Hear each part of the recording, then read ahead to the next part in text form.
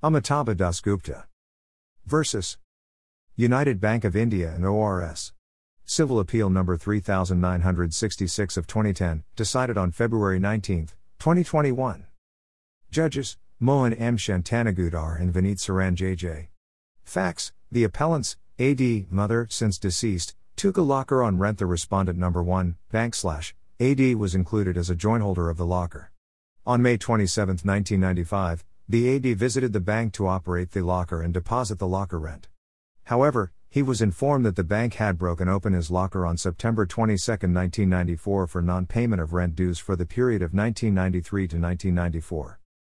Subsequently, AD filed a consumer complaint before the District Consumer Forum, calling upon the bank to return the 7 ornaments that were in the locker, since he was returned only 2 ornaments by the bank, as the bank claimed there were only 2 of those when the locker was broken, or alternatively pay Rs 3,000,000 towards the cost of jewelry, and compensation for damages suffered by the AD.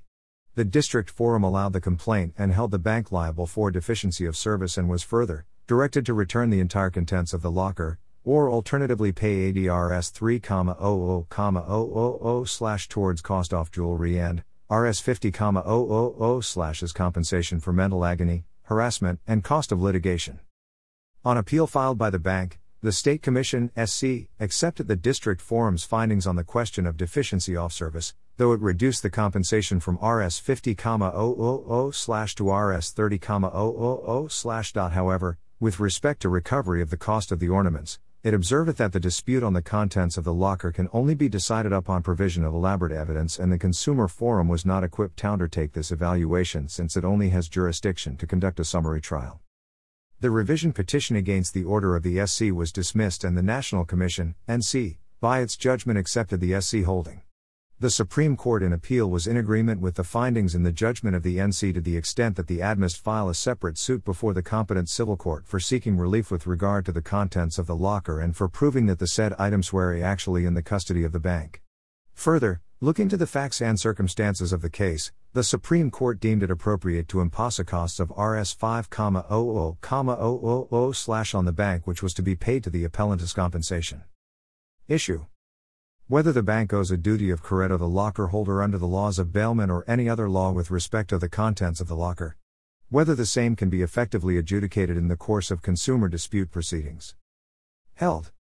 The Supreme Court took note of the dominant view of courts around the globe that the bank is in the position of a bailee with respect to the goods placed inside the locker by the locker holder, and observed that, before applying the laws of bailment, the court must first find on the facts of the case whether the plaintiff had transferred possession of the articles to the bank. Further, the court observed that 3 components need to be fulfilled for the existence of bailment. These are: I. Delivery of goods from one person to another by transfer of possession, actual or constructive. 2. An express or implied contract for delivery. 3. Delivery should be for accomplishment of a purpose. However, the court took note of the fact that there is no substantive domestic legislation or sector-specific regulation which may throw light upon the issue of whether banks are irresponsible under the laws of bailment for the loss of articles placed in city locker. Therefore, in conclusion with regard to his issue at hand, the Supreme Court observed that it requires factual findings on whether the bank had knowledge of the contents of the locker, or whether the locker holder had prepared any receipt or inventory of the articles placed inside the locker, or was otherwise able to prove the particulars of the items deposited in the locker. And thus, opined that these questions cannot be adjudicated upon in the course of proceedings before the Consumer Forum. This aspect must be evaluated by the civil court, upon appreciation of evidence led by the parties. Issue: whether the bank owes an independent duty of care to its customers with respect to diligent management and operation of the locker, separate from its contents. Whether compensation can be awarded for noncompliance with such duty. Held. Banks act as service providers under the earlier Consumer Protection Act, 1986, as well as the newly enacted Consumer Protection Act, 2019, and thus owe a separate duty of care to exercise due diligence in maintaining and operating their locker or safety deposit systems, which also includes ensuring the proper functioning of the locker system, guarding against unauthorized access to the lockers, and providing appropriate safeguards against theft and robbery. This duty of care is to be exercised irrespective of the application of the laws of bailment or any other legal liability regime to the contents of the locker. The banks as custodians of public property cannot leave customers in the lurch merely by claiming ignorance of the contents of the lockers. The Supreme Court observed that the present state of regulations on the subject of locker management is inadequate and muddled. Hence, the court found it imperative that the court lays down certain principles which will ensure that the banks follow due diligence in operating their locker facilities, and issued certain guidelines in this regard. Further, the court held that irrespective of the value of the articles placed inside the locker, the bank is under a separate obligation to ensure that proper procedures are followed while allotting and operating the lockers, and the banks cannot wash off their hands and claim that they bear no liability towards their customers for the operation of the locker. The very purpose for which the customer avails of the locker hiring facility is so that they may rest assured that their assets are being properly taken care of.